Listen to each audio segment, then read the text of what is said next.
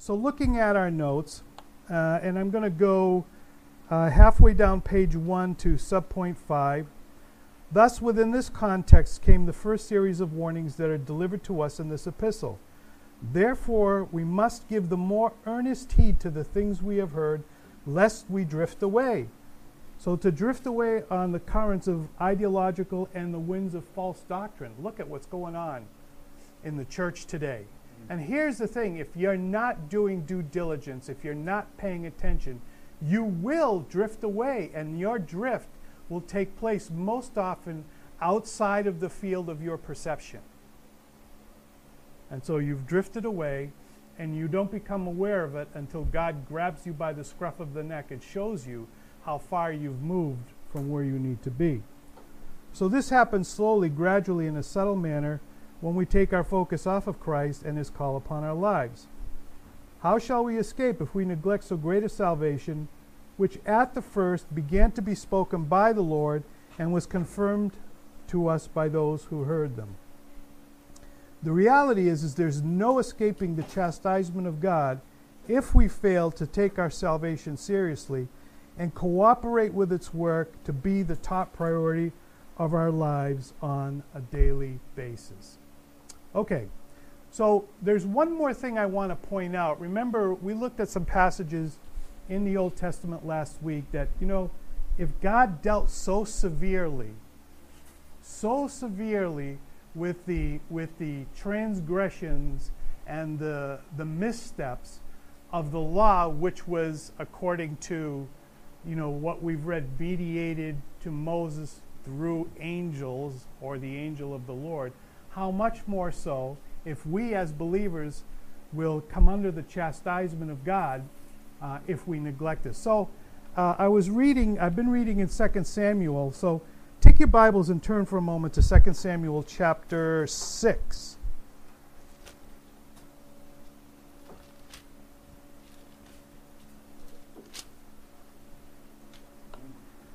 So in 2 Samuel now, 2 Samuel basically tells the story.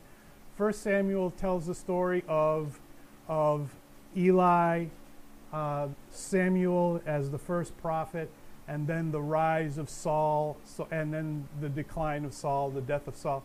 So 1 Samuel closes with the death of Saul and Jonathan, and there's a 10-year period there where Saul is persecuting David because God, through the prophet Samuel, has announced that not only would he not have dynastic rule, which means none of his sons would sit on the throne, but that he himself had been removed from being king, and the spirit was taken off of him and put on David. So now Saul is after David, and so David finally, upon the death of Saul, he's named king, and he's excited. Israel is now starting to experience a period of growth and prosperity that it has not experienced before, coming out of, the desolation of 350 year judges period, right, where everybody was just doing whatever they wanted to do. So in 2 Samuel chapter 6, now David gets a mind. He wants to bring the ark, which was it either in Shiloh or in Hebron? I think it was in Shiloh, but he wants to bring the ark to Jerusalem. Okay, so I want to see if you can pick this up here. So in 2 Samuel chapter 6, and David gathered all the choice men of Israel, 30,000, and David arose and went with all the people who were with him from Baal Judah to bring up from there the ark of God, whose name is called by the name the Lord of hosts, who dwells between the cherubim. So they set the ark of God on a new cart and brought it out with the house of Abinadab, which was on the hill, and Uzzah and Ahio, the son of Abinadab, drew the new cart. And they brought it out of the house of Abinadab, which was on the hill, accompanying the ark of God, and Ahio went before the ark. And David and all the house of Israel played music before the Lord on all kinds of instruments of fir wood, on harps, on stringed instruments, on tambourines, on sistrums, and on cymbals. So obviously they were very happy. David was thrilled that he was going to bring the ark to Jerusalem, which prior to his conquest had been a city that had been ruled for 500 years by the Jebusites.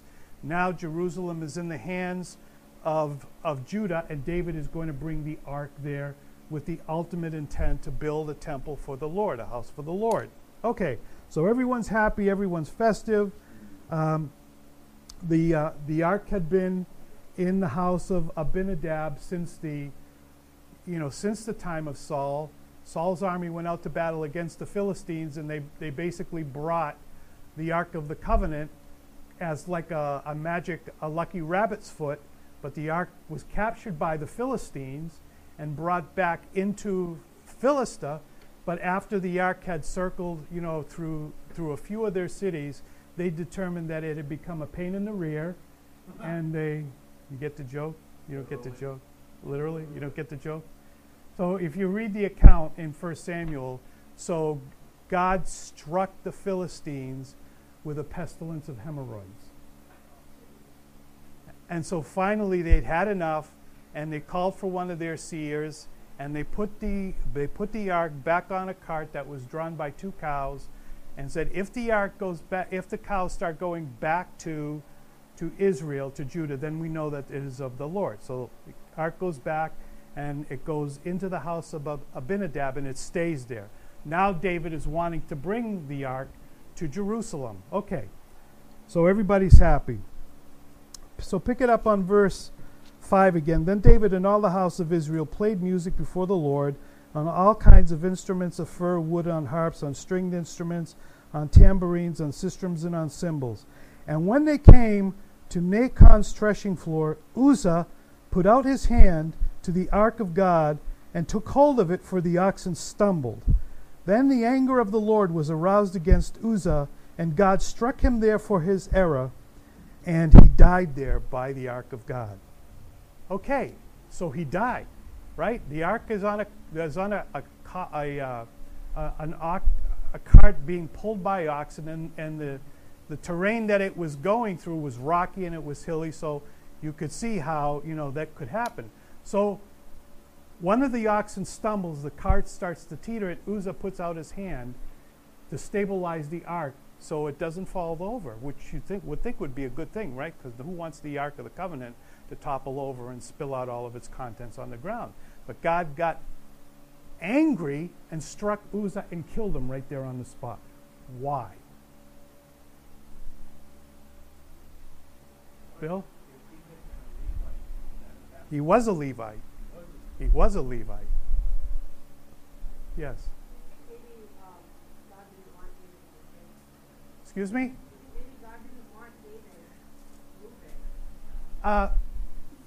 Well, that's a possibility. Later on, when David says, God sends Nathan, I think it's Nathan the prophet, to David and said, no, you're not going to build a house for me. Your son is going to build a house for me, all right? Okay? All right. So why was God upset about here? And the reason why I want to spend the time here, because this really perfectly illustrates what can happen when the warning of Hebrews chapter 2, verses 1 to 4 is ignored. It happens outside of the field of human perception, is drifting away. So there was a couple of really big errors that took place here. But the point being is they were not intentional error. Okay, so who has an idea? Doug? Ultimately, because a sinful guy touched the ark. Okay. John? Also, it's placed on a cart instead of being carried by the people. That's right. Turn in your Bibles to Numbers chapter 4. So, as we're looking at this, does anybody ever touch the ark after it was constructed? Well, when... They have, what you're going to read, they have staves. Right. But does anybody ever touch Well, yeah, when the ark went back to Israel from Philistia, you had those yodels who were curious and they wanted to see what was in the ark, so they popped the lid and God struck 50,000 of them dead with a pestilence. Right. So from the viewpoint of the law, it seems to me that No. the staves in the ark Look at Numbers chapter 4. The Levites and the handling of the holy things was divided, and they were not allowed to touch them or handle them. That's what I thought. Numbers chapter 4. So in Numbers chapter 4, we'll start at verse 5. When the camp prepares to journey, Aaron and his sons shall come, and they shall take down the covering veil and cover the ark of the testimony with it. Then they shall put on it a covering of badger skins, and spread over that a cloth entirely of blue, and they shall insert its poles. On the table of showbread they shall spread a blue cloth, and put on it the dishes, the pans, the bowls, the pitchers for pouring, and the showbread shall be on it. They shall spread over them a scarlet cloth, and cover the same with a covering of badger skins, and they shall insert its poles. You see that? They're covered, and then there are poles inserted. And they shall take a blue cloth and cover the lampstand of the light with its lamps, its wick trimmers, its trays, and all of its vessels with which they service it. Then they shall put it with all its utensils in a covering of badger skins, and put it on what? A carrying beam over the golden altar. Well, anyway, so you get the drift. Now skip down to verse 15.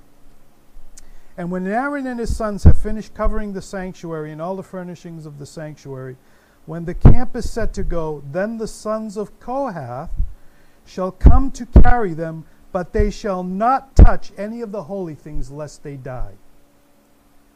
These are the things in the tabernacle of the meeting which the sons of Kohath are to carry.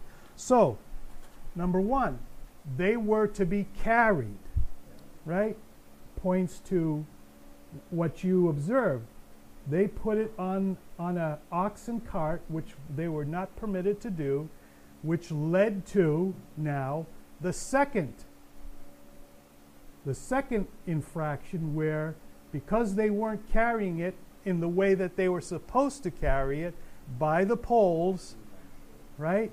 It was unsteady, and now as the cart teetered, Uzzah reached out his hand to steady it, and he touched it. There's the second violation, and he died right there. Now here's the thing. Why didn't they know that? They were Levites. And why didn't David know that? You see? Which bespeaks of the ignorance of the law at that age, right? And so it all seems to slip away. And so now the ark goes to someplace else, the house of Obed-Edom, and while it's there, his household is greatly blessed. And then the next time now, as you read it, you'll see the Levites are carrying the ark. So you could suppose that when the Philistines had captured the ark, they start drifting on their knowledge of what they do with the ark. Because they're not always there doing these rituals, etc.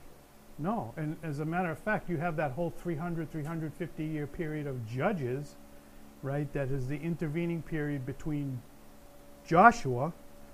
So Joshua is kind of like first, second generation after Moses. Right. And then you have 350 years where you have the period of Judges and Ruth, and then you move into 1 Samuel, right? And so from then on, you have that period was essentially a period of darkness. It really was. I mean, and all that time they're beginning to engage in human sacrifice and do all of the things that they're not supposed to be doing. So by the time they get to this, even though David's intentions were good, and the Uzzah's too, because there was an infraction of the way God has specified it, there was a consequence. And that consequence was irrevocable. Uzzah died. David, if you read on, he got angry, and the ark goes, to the house of Obed-Edom and stays there for some time, so on and so forth. And then he learns the lesson, and then the next time they move it in the right way. So that really illustrates how we trifle with the things of God. I mean, we do. We trifle with the things of God, and we don't take them as seriously as we need to. And the Old Testament is there to show us that the drift happens outside of the field of your perception. I'm sure if David knew that it needed to be carried in a specific way, that he would have done it that way, because the scripture says that David was a man after God's own heart. And I'm sure that the Levites would have too. This could only happen because they had become, over the course of time, ignorant. They let those things slip and they drifted away. That's what the author of Hebrews, that's the point exactly that he's trying to make in Hebrews chapter 2. Okay, all right, so there. Now let's pick it up on the point B on page 1. So Hebrews chapter 2 is all about the need to be dead to get to heaven. Specifically, this chapter is the writer's explanation of why the Lord of all creation had to take a form less than angels and die as a man. And he brings to the mind of his readers the Old Testament passages that substantiate what he is saying. Now notice he does this by using the Old Testament scriptures in context, right? When he quotes an Old Testament passage, he doesn't remove it and change its meaning to reinforce a point that he's trying to make. He always uses it as an example in its proper context, right? And so that's important. That's like one of the prime rules of apologetics. You got to make sure that if you're going to lift scripture out to make a point, that you're using it within its proper context. And so he demonstrates to them by using these passages in the proper context that that's what these Old Testament passages were pointing to right from the start. You see? Okay. In other words, his assertions are, in fact, what the scriptures assert in the passages he quotes. This is the way we should all approach apologetics. Apologetics means the process of making reasoned arguments in justification of religious doctrines or viewpoints, proving what you believe is true. The Bible is our proof, not our experiences or feelings or heritage or tradition. Okay. So let's move on now over to page 2. All right, so to kind of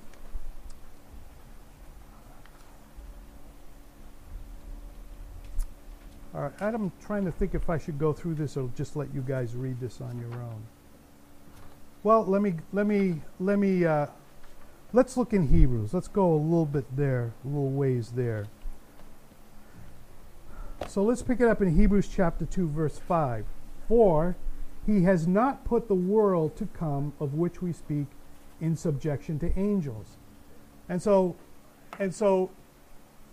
I thought to myself, what is his reason for launching into the necessity of Christ having to be made lower than the angels? Why is he launching into it with this? Well, there's a couple of reasons. So I pull this again out of Chabad.org, and there were rabbinical schools who believed and who still believe that the world. Well, let me just read it to you. Okay, this comes from their website. It says, "Where did the 70 nations come from?" All right. The 70. So it goes into an explanation of the 70 languages. The concept of there being 70 languages is found in various passages of the Talmud and Midrash. For example, the Talmud tells us that when God gave the Torah on Sinai, his word was spoken in 70 languages, and Moses translated the Torah into 70 languages before he died. The 70 languages can be inferred from the Bible itself. After detailing the descendants of Noah, the Bible turns to the incident known as the Tower of Babel. Now the entire earth was of one language and uniform words, and they said, "Come, let us build ourselves a city and a tower with its top in the heavens." And the Lord said, "Lo, they are one people, and they all have one language. Come, let us descend and confuse their language, so that one will not understand the language of his companion." And the Lord scattered them from there upon the face of the entire earth, and they ceased building the city. These verses come immediately after the Torah gave a detailed list of exactly 70 descendants of Noah. We can therefore infer that the Torah's intention is to tell us that each of those 70 descendants of Noah then spawned a clan, each of which spoke its own language. And then it goes on and says, the Midrash describes what happened as follows. When man built the Tower of Babel, God called out to 70 ministering angels and said, let us confuse their tongues into 70 nations and 70 tongues, and let us cast lots. They cast lots with each angel representing one nation, and the lot of Abraham fell upon God. So they believed that in the dispersal of the nations, God placed in authority over each nation state an angel. So they believed that in times past. And point of fact, we do have some passages in the scripture that indicate that there may be some validity to that, don't we? Michael the Prince. So there's the whole Daniel, and there seems to be a reference to it in Deuteronomy chapter 32. But not only did they believe that, but they also believed, some rabbinical schools believed, that in the world to come, or in the Messianic kingdom, that angels would be given jurisdiction over the nations. So that's why, and they knew that, it was common knowledge to them, that's why the author launches into this discourse with what it says in verse 5 again, where it says, for he has not put the world to come, right? If you speak to an observant Jewish person, when they don't use the term heaven, the term that they use is the world to come. That is a Jewish term. They don't use heaven, they say the world to come, right? That's their concept, because they don't believe that heaven is up there. They believe that heaven is here on the earth, right? And so they call it the world to come. All right. For he has not put the world to come of which we speak in subjection to angels, but one testified in a certain place, saying, what is man that you are mindful of him, or the Son of Man that you take care of him? You have made him a little lower than the angels, and you have crowned him with glory and honor, and set him over the work of your hands, and you have put all things in subjection under his feet. Now what that is a quote of Psalm 8. So let's go to Psalm 8 in our Bibles. And notice how the author points out that indeed Psalm 8 is a messianic psalm, and there is a specific reference to the Messiah in Psalm 8.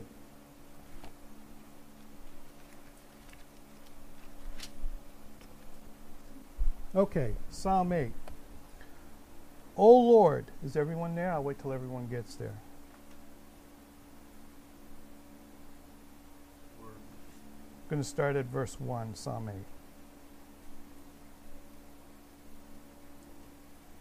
Okay. O Lord, our Lord, how excellent is your name in all the earth, who have set your glory above the heavens.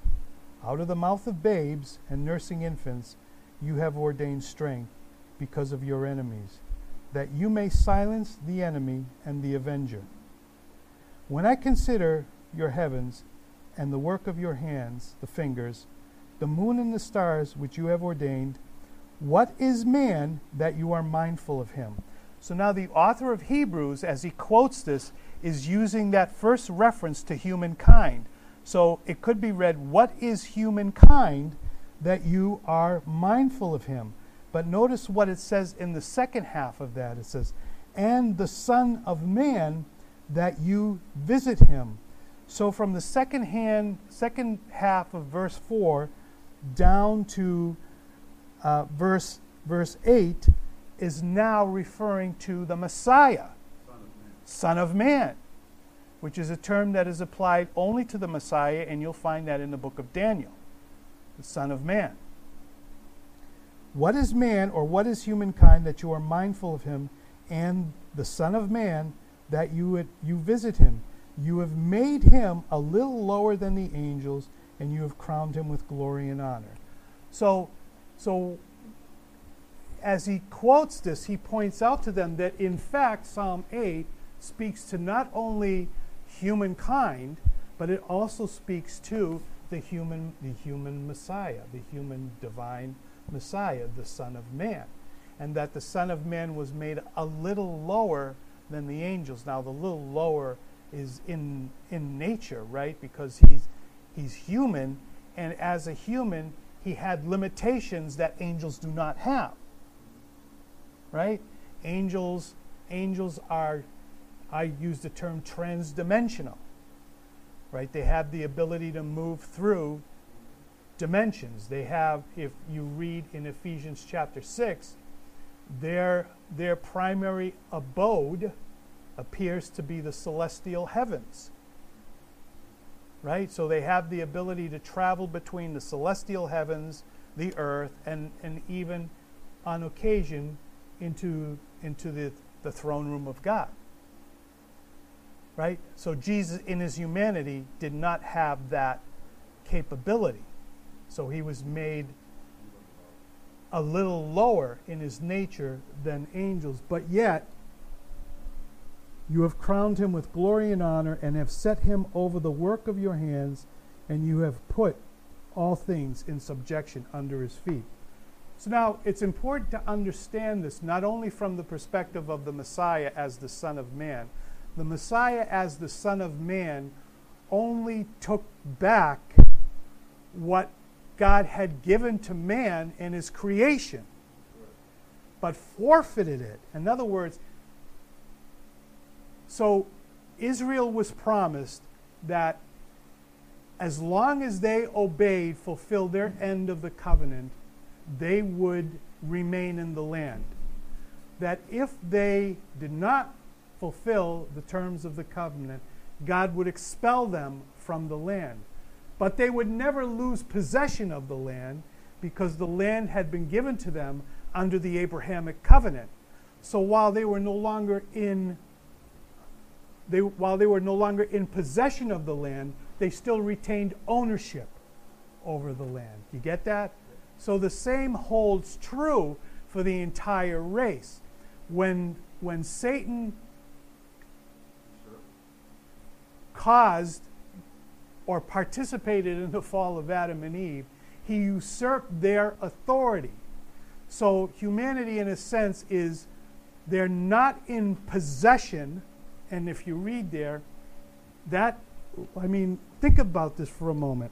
Back in Hebrews, actually Psalm 8. Let's go to Psalm 8, back to Psalm 8. Because this is astounding here when you stop and think about it for a moment. In Psalm 8, starting at verse 6, you have made him to have dominion over the work of your hands, and you have put all things under his feet. And so man, when he was created, all things were put under his dominion, and he forfeited that. Now, he's no longer in possession because Satan usurped his authority, but he still retains ownership. And it was necessary for Christ, for the Messiah to come in human form so that he could take back possession of the land for humanity. Yes, Doug? Do you think that position of dominion over the works of his hands and put him over all things, in Adam's sense at the beginning, was over the angels too? Yes. Well, it says all things. So what is All things would be everything that is created. everything that is created? So when you think about that, then you can kind of and the Talmud and the Jewish writings make a case that this is exactly what caused the angelic rebellion. Right. It's because man was a lesser creature than angels, and yet angels were put under the dominion of men. Right? So it was necessary, number one, we'll get to the second reason next week, but number one, that Christ, the Messiah, the Savior, had to come in the form of a human so that he could take back possession of what mankind had lost possession of when Satan usurped his authority. You with me so far? Okay. All right. All right. So that's where now let's break off into the notes and let's take a look at this as we consider the concept of federal headship. So let's turn to page 2. And it says sovereignty granted. So Christ comes to win back sovereignty over the creation that God had granted to humankind. All right. So in Genesis chapter 1, we read, "Then God said, 'Let us make man in our image, according to our likeness. Let them have dominion over the fish of the sea, over the birds of the air, and over the cattle, over all the earth, and over every creeping thing that creeps on the earth.' So God created man in his own image. In the image of God he created him. Male and female he created them. Then God blessed them, and God said to them, 'Be fruitful and multiply, fill the earth and subdue it, have dominion over the fish of the sea, over the birds of the air, and over every living thing that moves on the earth.'" So some terms there. In God's image, man was to be a reflection to the creation of how God ruled over all things as sovereign, justice, equity, righteousness, and mercy. So man was to image God in the way that he ruled over the dominion that God had granted to him when God created him, and that was over all his creation, right? And he was to be fruitful. That is, his rule over the earth was to be one of benefit and blessing, not only to him, but all of earth's inhabitants. Man and woman together would reflect God's attributes. Neither one could accomplish this on their own. And they were to multiply, which was to fill the earth, thus performing their work of occupying. So it's interesting that if you look at the 6 days of creation, the first 3 days, God creates space. The second 3 days, he fills the space. Go take a look at that. The first 3 days of creation, he creates space. And the second 3 days, he fills the space that he created in the first 3 days. So part of that was that they were to multiply and fill the earth. Okay. Sovereignty lost in Genesis chapter 2, verses 16 to 19. "To the woman he said, 'I will greatly multiply your sorrow and your conception. In pain you shall bring forth children. Your desire shall be for your husband, and he shall rule over you.' Then to Adam he said, 'Because you have heeded the voice of your wife, and have eaten from the tree of which I commanded you, saying, You shall not eat of it, cursed is the ground for your sake. In toil you shall eat of it all the days of your life. Both thorns and thistles it shall bring forth for you, and you shall eat the herb of the field.'" So Eve was deceived. Adam willfully disobeyed. It's pretty interesting when you look at it. It appears that God does not really charge Eve with wrong because she was deceived. But Adam willfully disobeyed. So, there are all kinds of things that I've read when I've read Jewish writings. So where was Adam? Why wasn't he with his wife? And then this interesting midrash that I read on it said that when you go and read the account, Eve says, when the serpent asked her, Eve said, "No, we're not to eat of it. We're not even to touch the tree." But that was not given in the original prohibition, was it? Just said don't eat it. So according to this midrash, Adam, to make sure that his wife didn't get near the tree, he's like, "Don't eat the fruit. Don't even touch the tree." So Satan seized upon that lie, took Eve's hand, touched it to the tree, and said, "See, you didn't die. It was all a lie." That's an interesting midrash. So it's humorous anyway. The point being is that Eve was deceived, but Adam willfully disobeyed. And thus the environment was removed from under his control.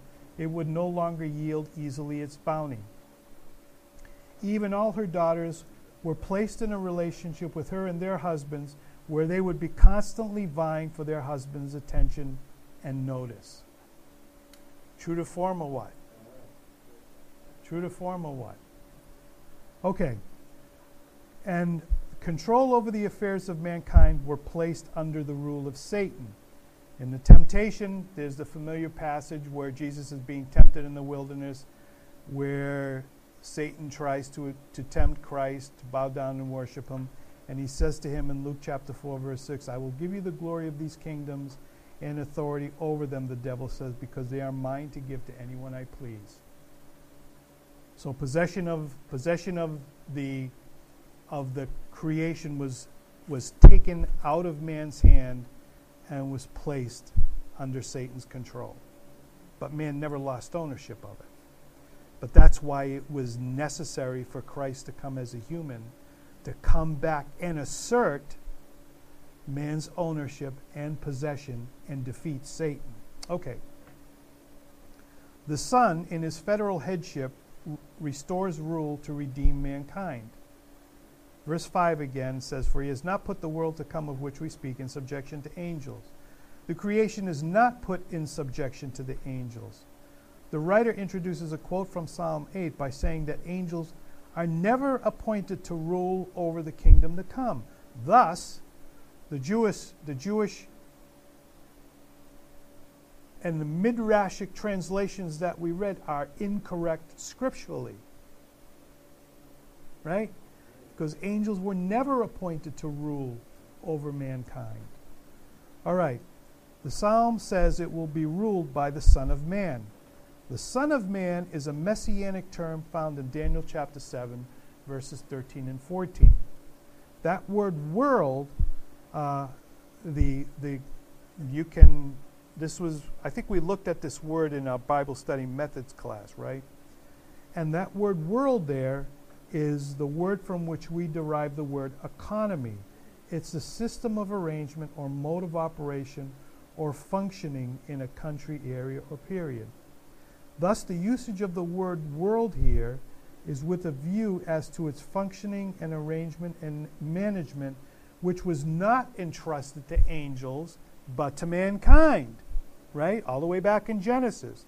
Man was the one who was to multiply and to fill the earth and to subdue it, and he was the one who was called to give names to all the different species of animals. This was not entrusted to angels. Why is the world so messed up? Because Satan, a spirit being of angelic order, which I don't agree with, I don't think he's an angel, usurped man's authority and has since been running or managing the world. Only man can correctly manage this. Now think about that. If God created the universe, and then he created man and placed man in dominion over the creation, then the creation and the universe cannot function properly until it's functioning under the dominion of mankind. Think about that, right? So that'd be kind of like, you design a Ferrari. Who's supposed to drive a Ferrari? A human being. Well, what happens if you put a kangaroo behind the wheel of that Ferrari? Well, he could probably get it to go, but it's not going to function in the way that a human, for whom it's designed, can make it function. You see? And so this is necessary. This is why it's necessary. Pastor, I have a question. Yes. Okay? I don't want to go on a rabbit trail, but this is actually a point I'm actually curious if you got my interest in. Speaking of dominion, okay, I don't want to get into a big, long discussion on this, but I do want to get your take on it. Our post-millennial brothers will argue that we are to take dominion based on Christ having conquered. And so their goal is really kind of establishing schools, changing the laws of the land as best as possible since God has given us that right under Christ. I mean, your take on that, I guess I want to kind of... It's false teaching.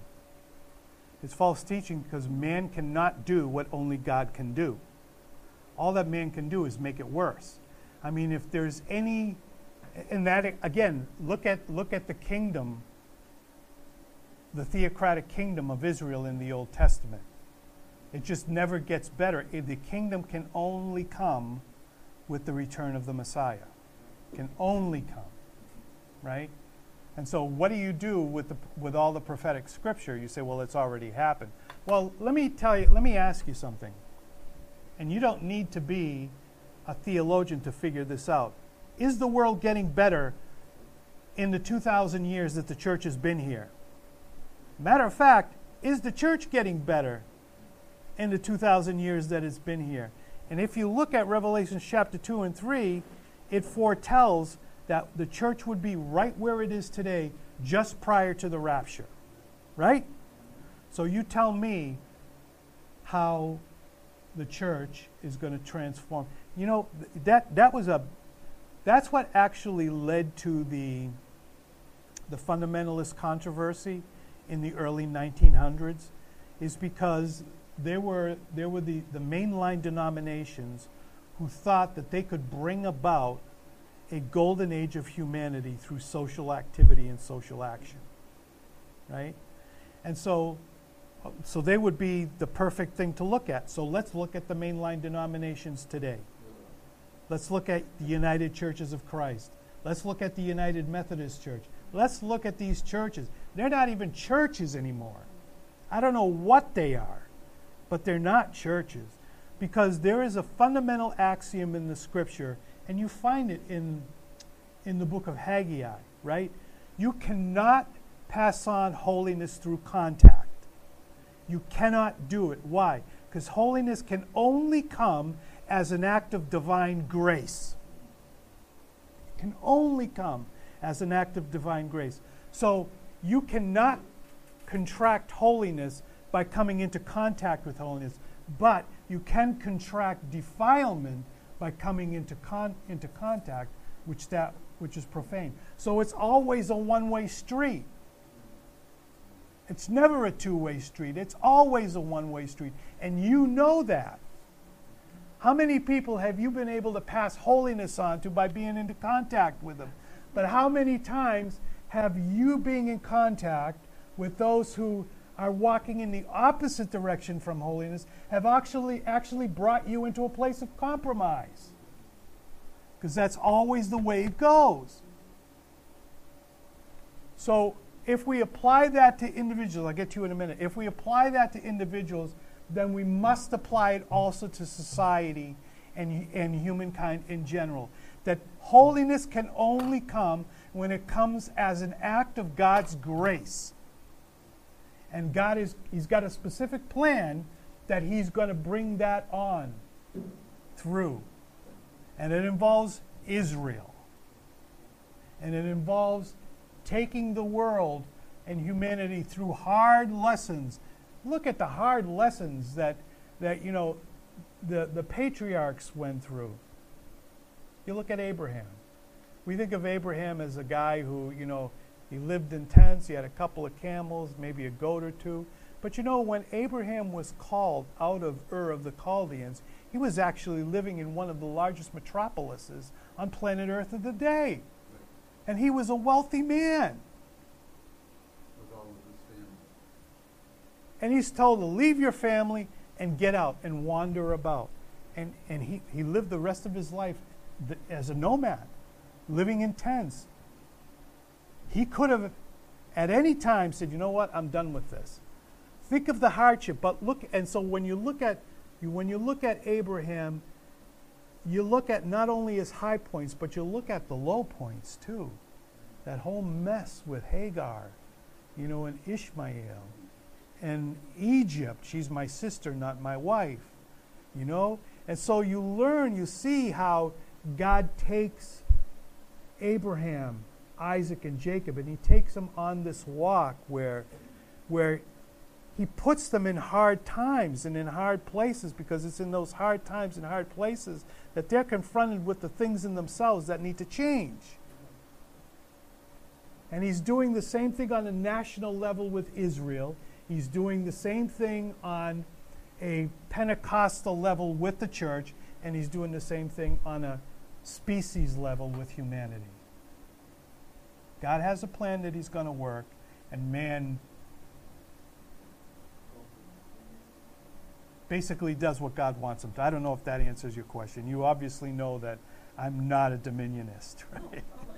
You know that. But I'm not talking about dominionist particular. There's definitely a difference between dominionist, which is a certain demographic of Christianity, and then. But the ultimate aim is still the same, that it's humanity that brings about the Messianic age or the Golden Age. And that's exactly what Judaism believes as well, you know. Mhm. You know, that So, certainly at the other end of the spectrum, we've been given the work of the gospel and of making disciples.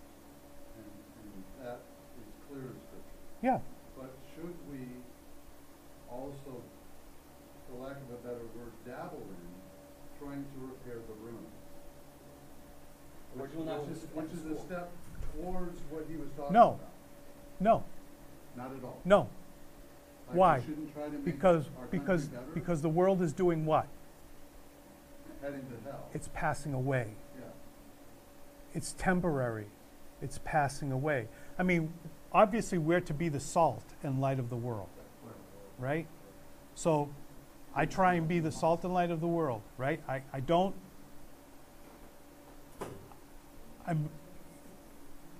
I'm very careful about doing things like lifting up a word or anything against the Lord's anointed, right? You like our president or not, he's the Lord's anointed. Supposed to pray for Don't touch him. You don't touch him. Be very careful about speaking critical of him because God is paying attention to that, right? So I'm very careful. So I try and be the salt and light in that way. But do I think I'm going to reform society? No. And there's no reforming to it. Why? Because it is from its greatest expanse to its smallest particle, it's been corrupted and has to be done away with. See, that because man was placed in dominion over all of God's creation, when man fell, the entire creation fell. The entire creation has to be done away with. And that's why the Bible talks about a new heaven and a new earth. And so we look and move towards that because what we see, the world, it's all passing away. It's going to go away, right?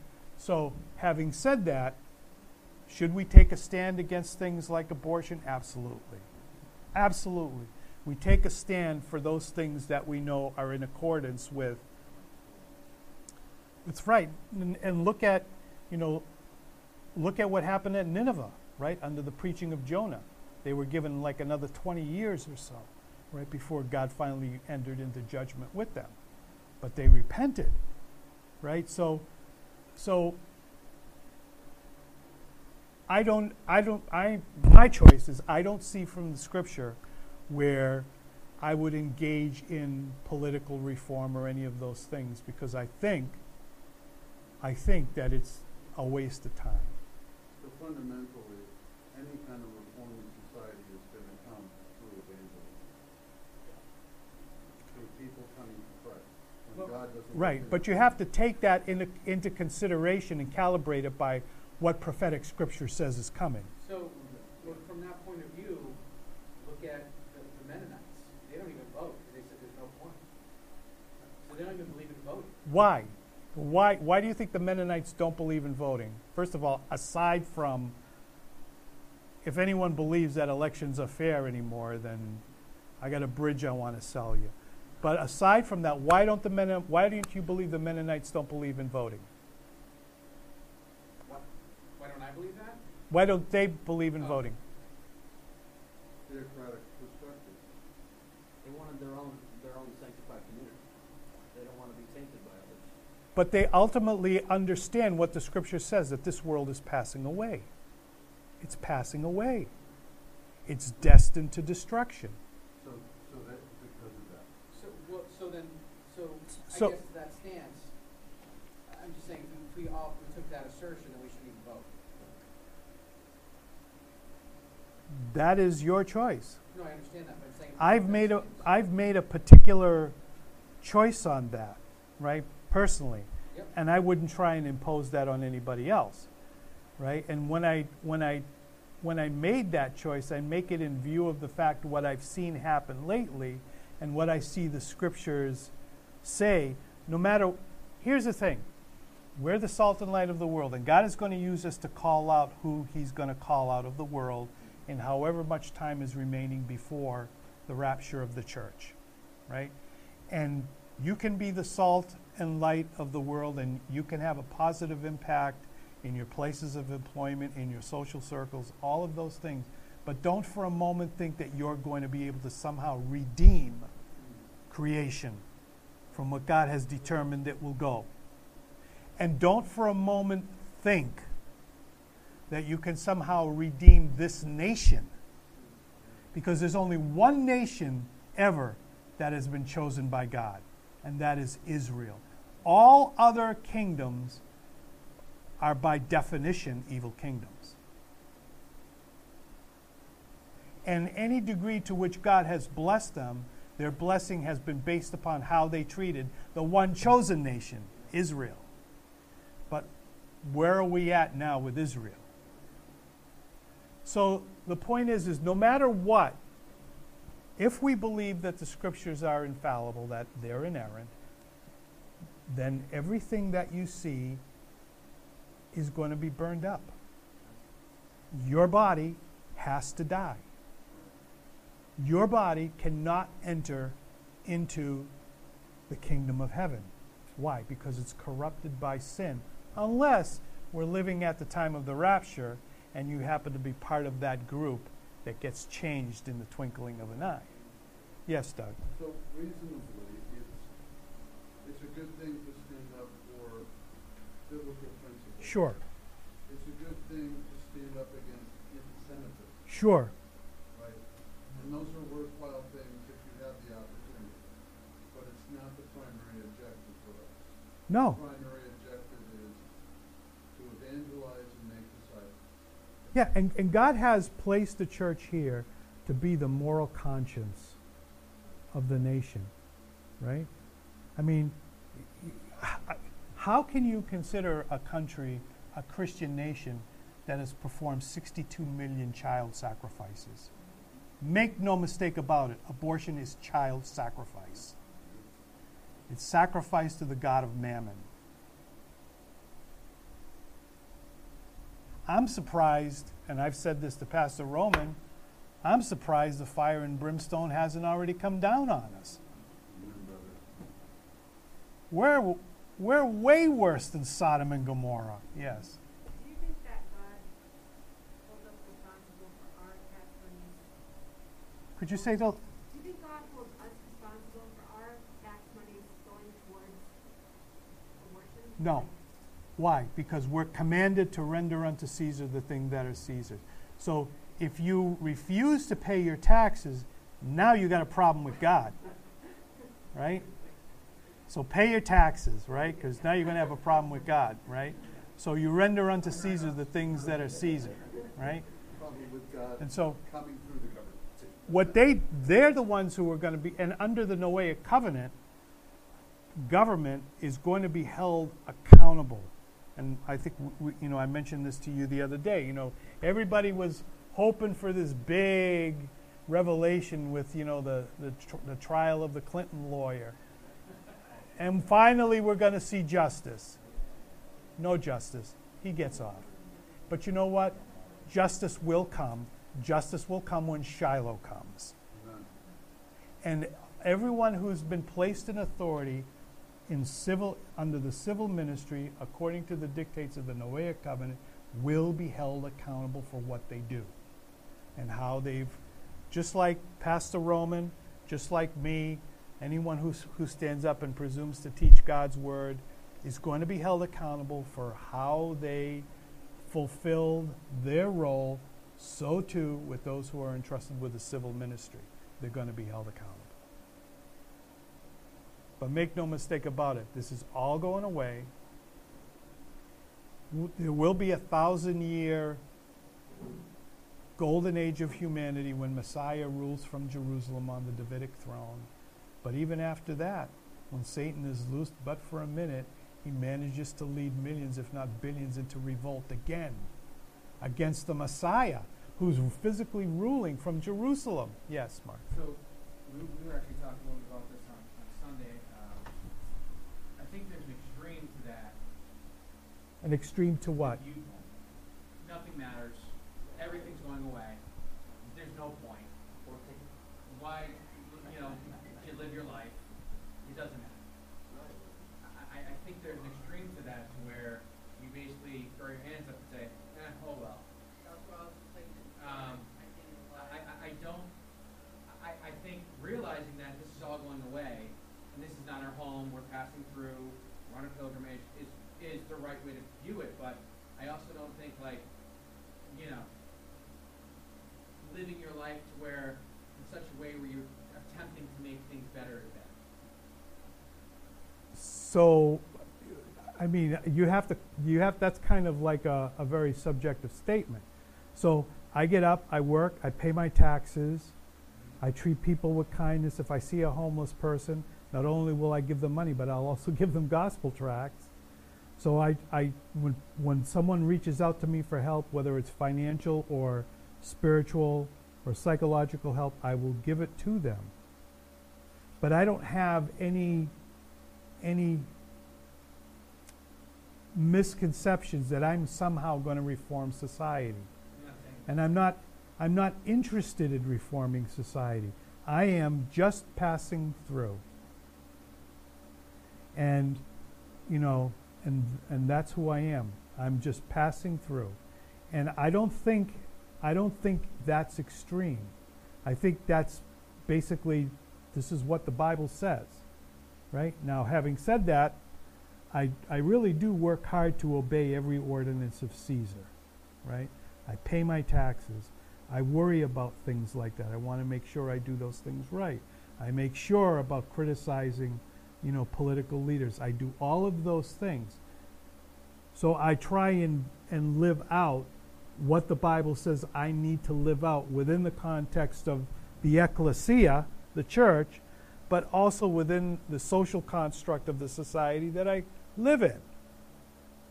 But I'm not trying to reform society, nor am I interested in doing it, because I believe what the Bible says, that this is transitory, it's passing away. So, Pastor, to your point, you're, I mean, at least from what I see in your ministry, you are trying to reform the church, though. You're still a laborer in the ministry, working to keep the period. Yeah. Why? Because the church is not passing away. The church is going to glory. Right? So my concern is with the church, because the church is really far deep in apostasy now. And, you know, I'm seeing this firsthand as I visit churches every other week, and it's like, you know, I go to one church and it's like being at a Black Sabbath concert. Well, not that extreme, but, you know, with smoke and boom and this and that, and, you know, and the pastor's talking, and he's somehow manages to give a summary on the book of Revelation without mentioning the word hell once. Okay? First of all, give the summary of the book of Revelation in a 20-minute sermon. It took me a year to preach through it, a year of Sundays to preach through it. And then, so that's what concerns me, is that God's people, see, and here is where we are again. Look at what happened to David, and look at what happened to Uzzah. They weren't bad. Their intentions were good, but they were ignorant of the requirements of the law, and God held them accountable. The same holds true for the church today. Believer, God holds you accountable, for what's in this book. And so you better make sure that whoever is teaching you this word. If they're not teaching you this word, if they're not causing you to struggle to understand this word, then you need to get to a place where that happens, because God is going to hold you accountable for everything that's in this book. And you can't plead ignorance, because that's not an excuse. You'll never find anywhere in the scripture where ignorance of what God has said we should be doing is a get out of jail free card. Never. Not one single time. Yes. So, like you, I look at how I'm gifted, the talents God's given me, what He's given me under my control.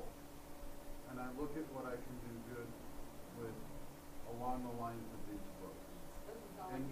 And sometimes you have opportunities that you take in the culture that's not going to necessarily bear good fruit, but you're acting towards people like God acts towards us, right? So I get where you're coming from.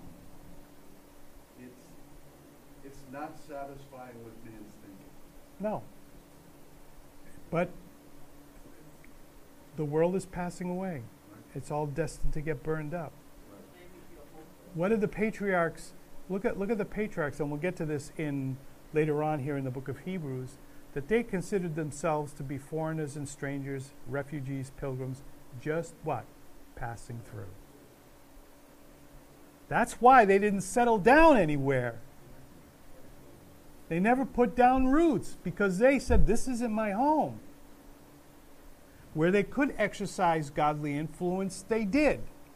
But they never had any delusions about being able to transform the culture or the society they were in. Lot tried it, and look what happened to him. Oh, they laughed at him. But many believers made a big impact in their societies. Daniel being one of them. David being another. I mean, obviously we have, for lack of a better term, dominion. My dominion's my home, right? God was Yeah. responsible for that. Yeah. And then for us as Yeah. elders in the church, the church. I mean, you want to reform society? Go for it. You want to get involved in politics? Go for it. I'm not saying that you're wrong for doing that. I'm saying it you're asking me from my perspective. My perspective is I'm just passing through. And those things, for me, would be a distraction. That's not the call in my life. The call in my life is to make whatever impact I can in the church with however much time God has left me here during this sojourn, during this pilgrimage. But I would caution you to what Spurgeon said about politics. He said that if he ever found a Christian politician, that he would have him stuffed, because it would be the first time that he had ever really encountered one. Yeah, I mean, listen, I'm not running for politics, right? I'm not saying like, oh, I'm going to go run for mayor of Springfield.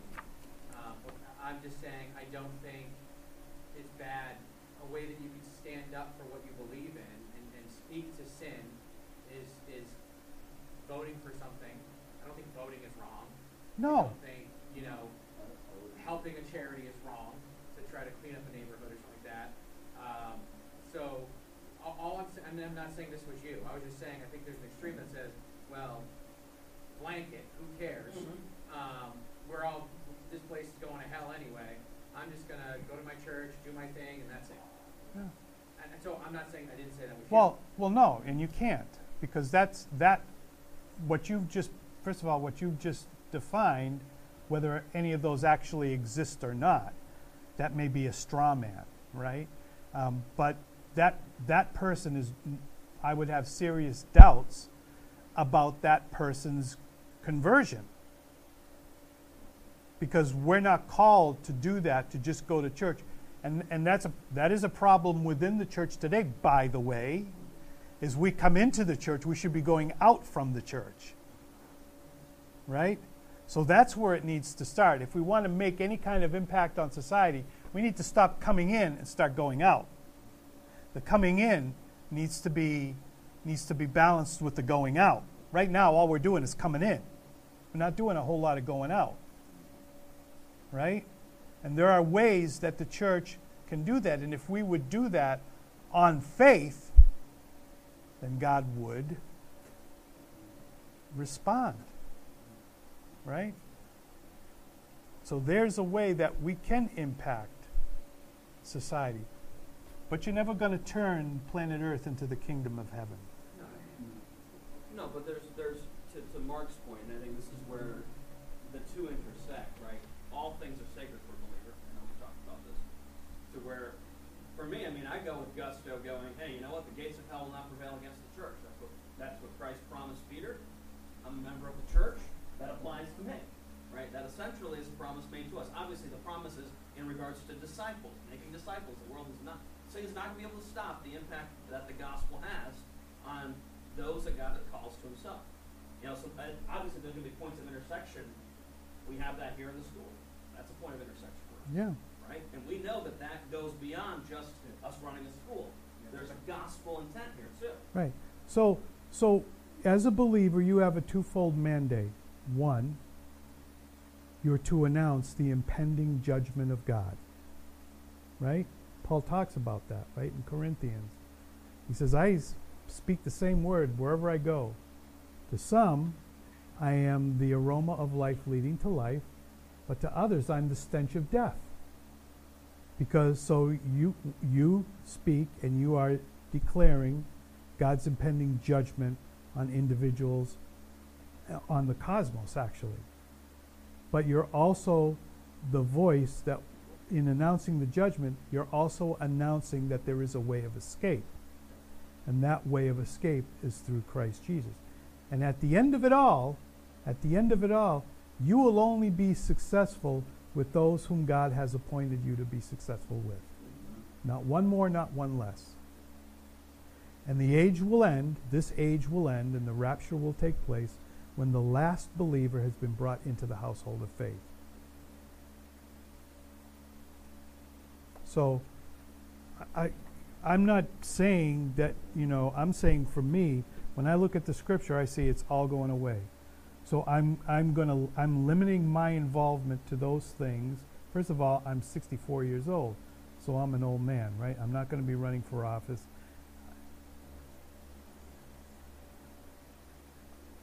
That all of the kingdoms of the world right now are under the dominion and under the authority of Satan, pure and simple. So the best that I can hope for, and I think the best that anybody can hope for, is to stand as a Jeremiah. Jeremiah was the weeping prophet, right? He stood there and he was declaring what? He was declaring the sins of the society. He was declaring the impending judgment of God, and he was declaring that they still had a short window of opportunity to repent. If they didn't repent, the judgment of God was going to fall very shortly down upon them.